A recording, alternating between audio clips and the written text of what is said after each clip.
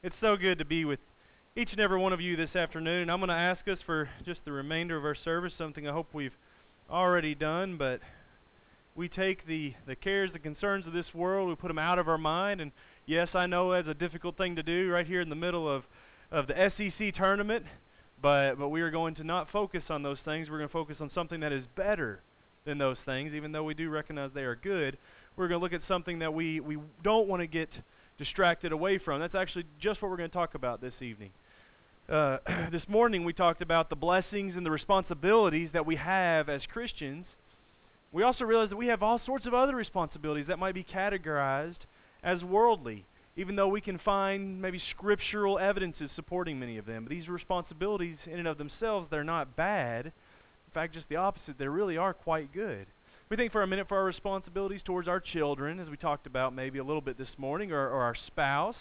You know, we need to be there for them. We should be choosing them over many other things in this world. We should be cherishing them.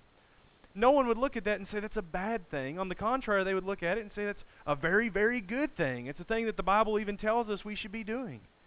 Or maybe in our jobs, we have responsibilities at work. We have responsibilities towards our employers. We're responsible of actually showing up to work and doing the job that we have been hired to do. We're responsible to not be slacking off and not to be consistently coming in late. And likewise, employers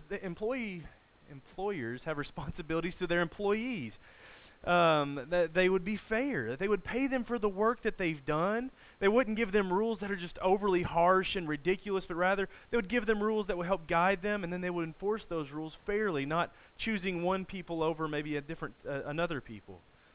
So we understand responsibilities pretty well, I think, in our world. And I say that these things are commendable. They're good, and even the Bible encourages us that we should do our best in all these instances, whether it be with our family, with our children, or in our employment. But sometimes what is good can get in the way of what is better. This can happen when we fail to properly prioritize our activities. Open with me to the book of Luke. We're going to be spending just a huge part of our time this morning in the book of Luke. If you want to turn there, we won't leave it too terribly often. But what we're going to see is we can allow ourselves sometimes to be distracted by things that are good and by things that are really noble, but we look away from things that are better. This can happen when we fail to prioritize our activities the way that we should. And there's a great, great example of this found in Luke chapter 10. And here we see we see a story of Mary and of Martha. And we have these two sisters who Jesus loved. He loved them dearly.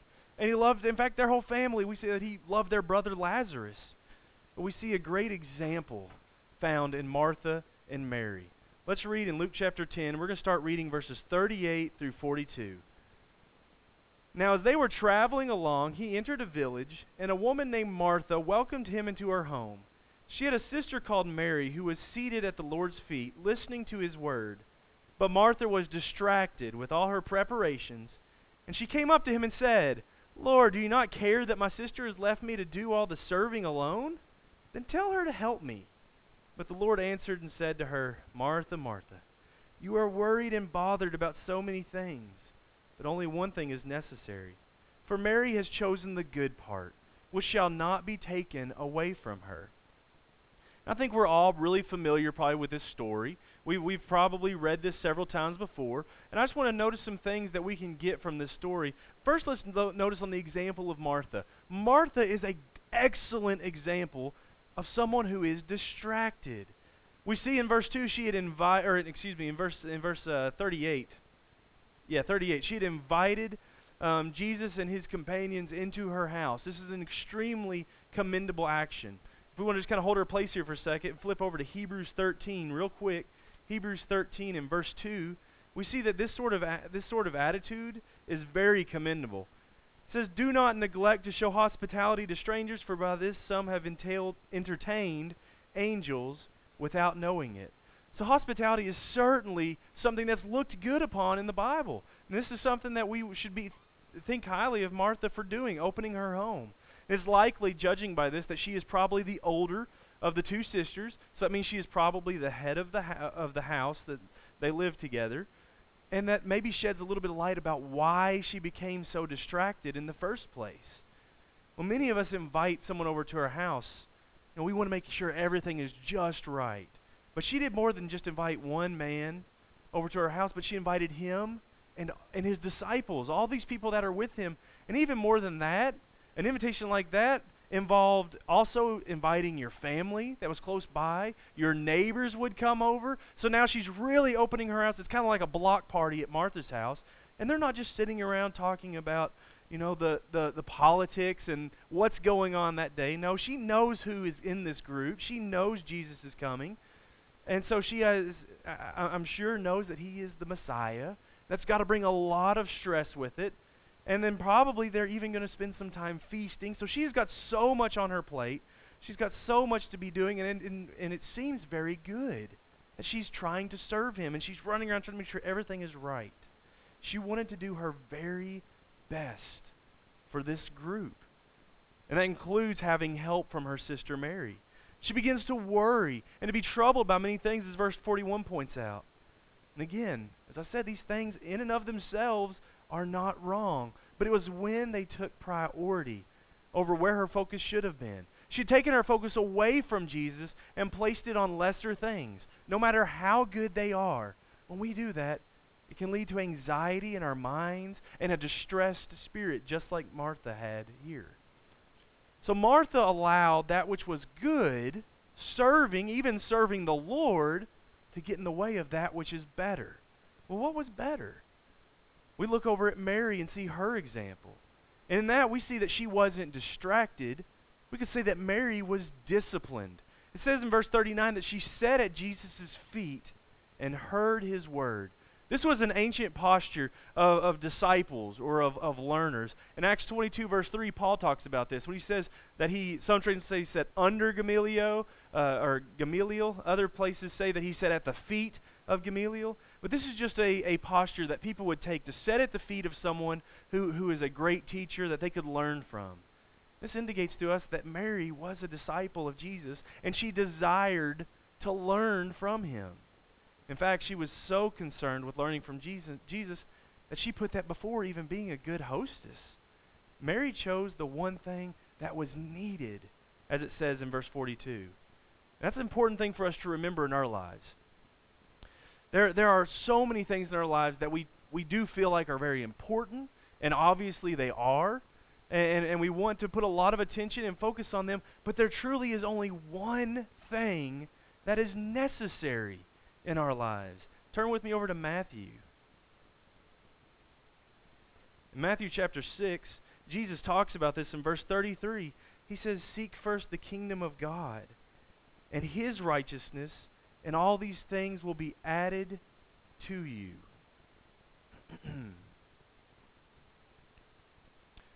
Seeking first the kingdom of God and his righteousness. Another way that 1 Timothy chapter 4 and verse 8 puts it, he says, "For bodily discipline is only of little profit, but godliness is profitable for all things, since it holds promise for the present life and also for the life to come." That's exactly what Martha was going through, wasn't it? At this time, she is not physically working out, but she is focused on this life, having this home and this world built up and cleaned, and everything is in its right place, and the food is on the table, and everybody is served, and everyone feels comfortable, and that's a good thing. But Mary was focused on what was better, on what was to come in the next life. Mary chose that which had eternal consequences. If we're back over in Luke 10, look in verse 42. When Jesus said, "But only one thing is necessary, for Mary has chosen the good part, which shall not be taken away from her." That didn't just mean, no, I'm not going to tell Mary to help you. That meant what she has chosen is something that is going to bless her, not right now, and not just in the eyes of those around her, and not just in the ears of people who hear about it. It's going to bless her through all eternity. She is taking stock in something that's really going to have something to give back to her in the future. As Jesus said, she chose the good part, which shall not be taken away. Jesus' blessings are just that. They are the blessings that can't be taken away. Turn over to John chapter 4. We'll look at just a few verses real quick in John. Won't spend a lot of time here, but we're going to notice something very quickly. John chapter 4 and verse 14, we read, "But whoever drinks of the water that I will give him shall never thirst, but the water that I will give him will become in him a well of water, springing up to eternal life." After we've read that, we flip over to John chapter 5 and look at verse 24. "Truly, truly, I say to you, he who hears my word and believes him who sent me has eternal life, and does not come into judgment, but is passed out of death into life." And then also in John chapter 10, verse 27 and 28, we read, "My sheep hear my voice, and I know them, and they follow me. And I give eternal life to them, that they will never perish, and no one will snatch them out of my hand." Jesus has just said over and over again, the blessings that I offer, the blessings that I give you, no one's taking them away from you. They are eternal blessings. And here's the fact, if you're kind of still holding your place in John, they were good, because we got one more verse, John 11. In John 11, we see that Martha knew this. Martha knew how great Jesus' blessings were. Look at in John chapter 11 and verse 21. Excuse me. John chapter 11 and verse 21 says, "Martha then said to Jesus, 'Lord, if you had been here, my brother would not have died. Even now I know that whatever you ask of God, God will give to you.' Jesus said to her, 'Your brother will rise again.' Martha said to him, 'I know that he will rise again in the resurrection on the last day.' Jesus said to her, 'I am the resurrection and the life. He who believes in me will live even if he dies, and everyone who lives and believes in me will never die. Do you believe this?' And she said to him, 'Yes, Lord, I believe that you are the Christ, the Son of God, even he who comes into the world.'" So Martha knew. We read these passages. She knew about eternity. She knew who Jesus was, and she knew that he had the power even to raise up Lazarus at death to a new life, an eternal life. But even in all that, even knowing that, we see that she, unlike Mary, became distracted, while Mary was a disciple. And she had the discipline to seek first things first, and then to put the better before the good. So these are the examples these two women have set. So very quickly, let's look at the lessons that we learn from these two examples. The first lesson that I think we should learn is found in the first question that we should ask ourselves: are we distracted? Are we like Martha by things that may be good within themselves? We have duties as husbands and wives, as fathers and mothers, even as children. But do we get distracted by our duties? Do we get distracted by our family, and do we take our focus off of God? What about our responsibilities to our work? What about our responsibilities to our community? Jesus warned against allowing such things to take a precedence in our lives. In Matthew chapter 10, Matthew chapter 10 and verse 37, he said that these things shouldn't come before him. Matthew 10 verse 37, he says, "He who loves father or mother more than me is not worthy of me." And then going on verse 38, he says, "He who does not take up his cross and follow after me is not worthy of me." So it may be a cross that we have to bear, putting Jesus above our family and our duties that we have to him, but it's one that he calls us to make. Or even over in Luke chapter 14. In Luke 14 verses 16 through 24, we see just how important God views it that we put him first, and how displeased he is when we put our family or if we put our work before him. Luke 14, starting in verse 16. "But he said to him, a man was giving a big dinner, and he invited many. And at the dinner hour he sent his slave to say to those who had been invited, 'Come, for everything is ready now.' But they all alike began to make excuses. The first one said to him, 'I have bought a piece of land. I need to go out and look at it. Please consider me excused.' Another one said, 'I've brought 5 young oxen, and I'm going to try them out. Please consider me excused.' And yet another one said, 'I have married a wife, and for that reason I cannot come.' So the slave came back and reported this to his master. And the head of the household became angry and said to the slave, 'Go out at once into the streets and lanes of the city, and bring in here the poor and the crippled, the blind and the lame.' And the slave said, 'Master, what you commanded has been done, and still there is room.' And the master said to the slave, "Go out into the highway and along the hedges and compel them to come in, so that my house may be filled. For I tell you, none of those men who are invited shall taste of my dinner." We see this same idea is portrayed in God, that He has invited us.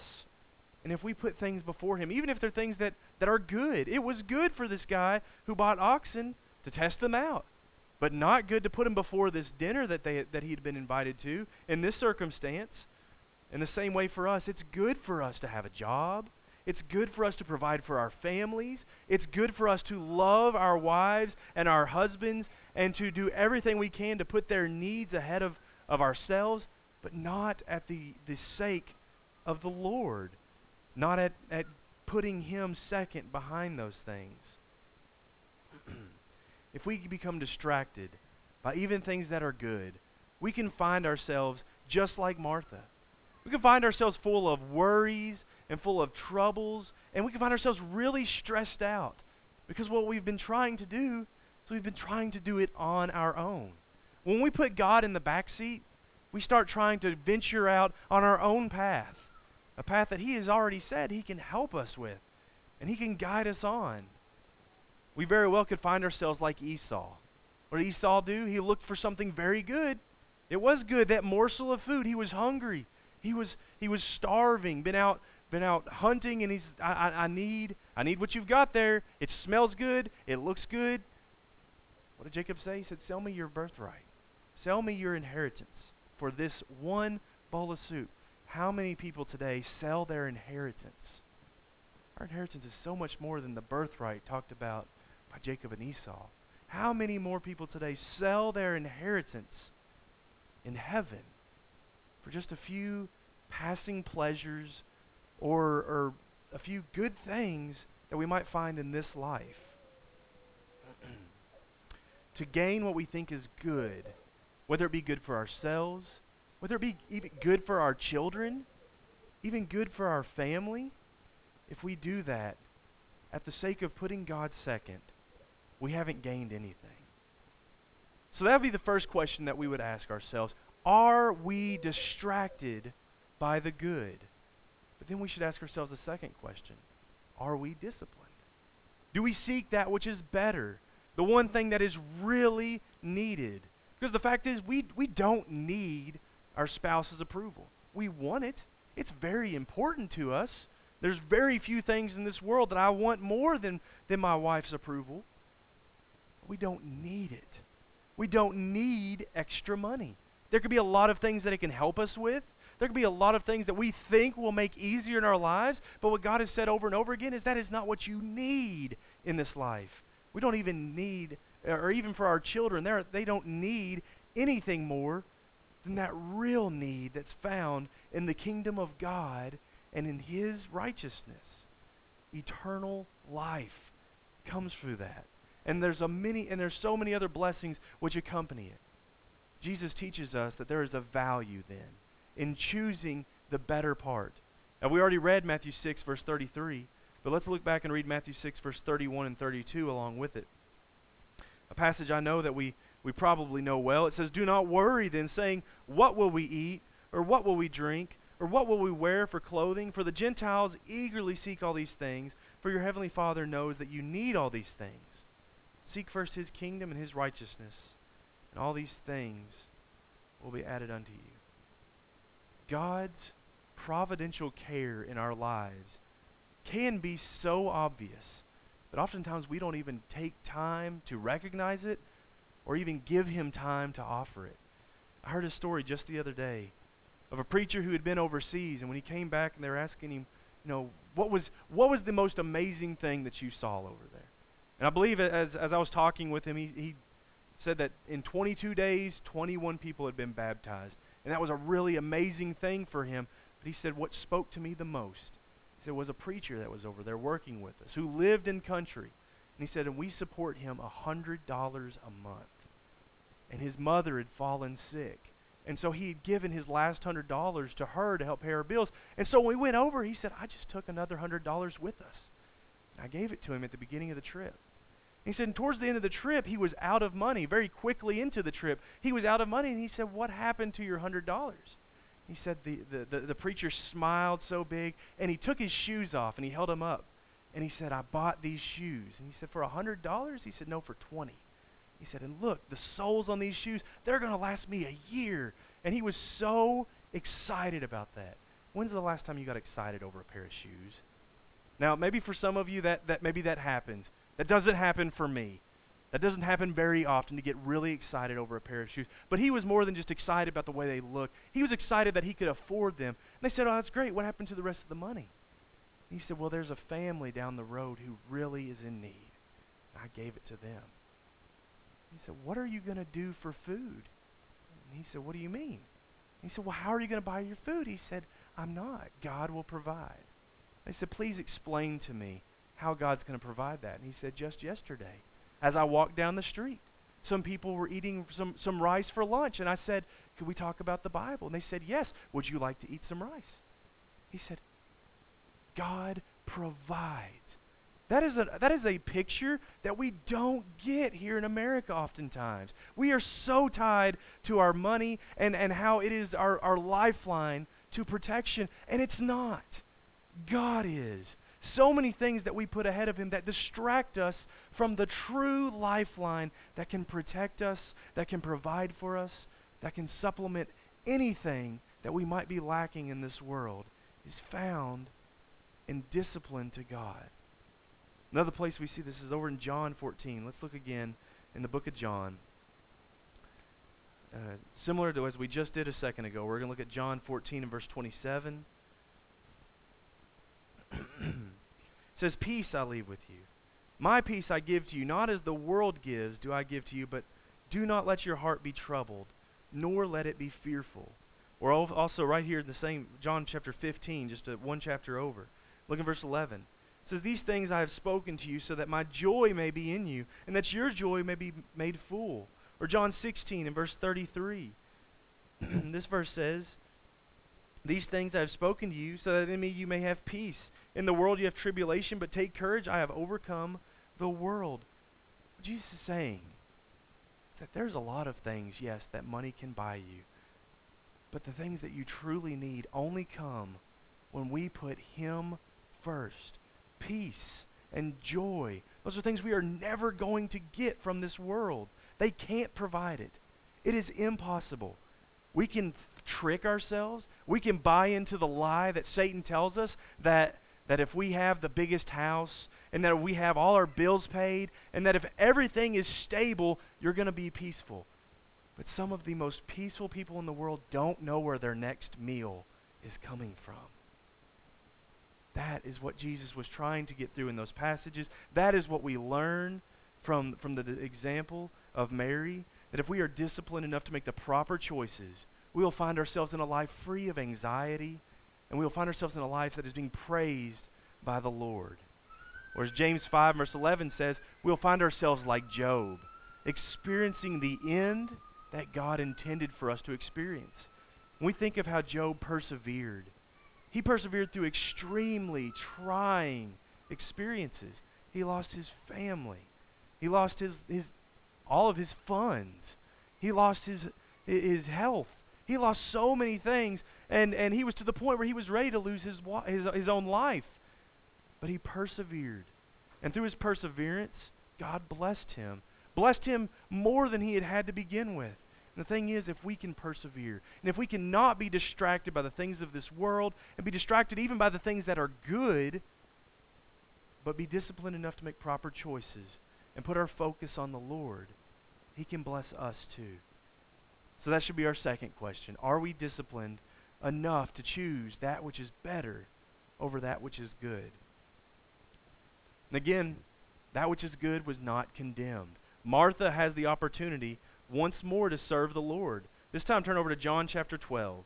In John chapter 12, verse 1 and 2, we read of a really joyous occasion. Jesus has raised Lazarus from the dead. And in these passages, in verse 1 and 2, it says, Jesus, therefore, 6 days before the Passover, came to Bethany, where Lazarus was, whom Jesus had raised from the dead. So they made him a supper there, and Martha was serving, but Lazarus was the one who was reclining at the table with him. Look here in these passages, we don't see Martha being distracted. We don't see Martha worrying and full of anxiety, and we don't see the Lord rebuking her. As a matter of fact, it is in these passages that she's finally doing what Mary was doing all along. She put her focus on God. So we read there a few verses back in John chapter 11. She was finally focused, and she knew where her focus needed to be. This goes on to show us that there are things in this life that we are doing that are good. There are things in this life we're doing that we need to be doing, but they should not be our priority in this life. When we learn from Mary and Martha, we learn that we are to put first things first. That is, we are to be seeking God's will, and we are to be seeking God's work in our lives. We'll also find out that when the Lord comes first in our lives, not only will we become a better host, we'll become a better spouse, we'll become a better parent, we'll become a better worker, better than if we tried to do all this on our own, because we will have the Lord's help in our lives. So seek God first, and everything else will fall into place. Become distracted by by the things that are good, and anxiety will find its way into our lives. So the question is again, are we willing to learn from Martha and Mary? Have you been disciplined? Have you had your focus on God, or has your focus been on getting through the problems that are in your life, on what's right in front of you right now, on the immediate? Or have you stepped back and said, this is really not the big picture? This is a very small part of the big picture that God can just mop right out of the way. He has the power and the ability to do so. I need to be focusing on Him and not so much on the problems of today. So this afternoon, I would encourage you, if there's some way that we can help you, maybe you've been struggling with these exact problems we've been talking about, or maybe there's other problems that have arisen in your life and you've been struggling with those, don't put it off. Don't put it off. Come forward and just let us know how we can help you, because that's what we are willing and we are longing to do.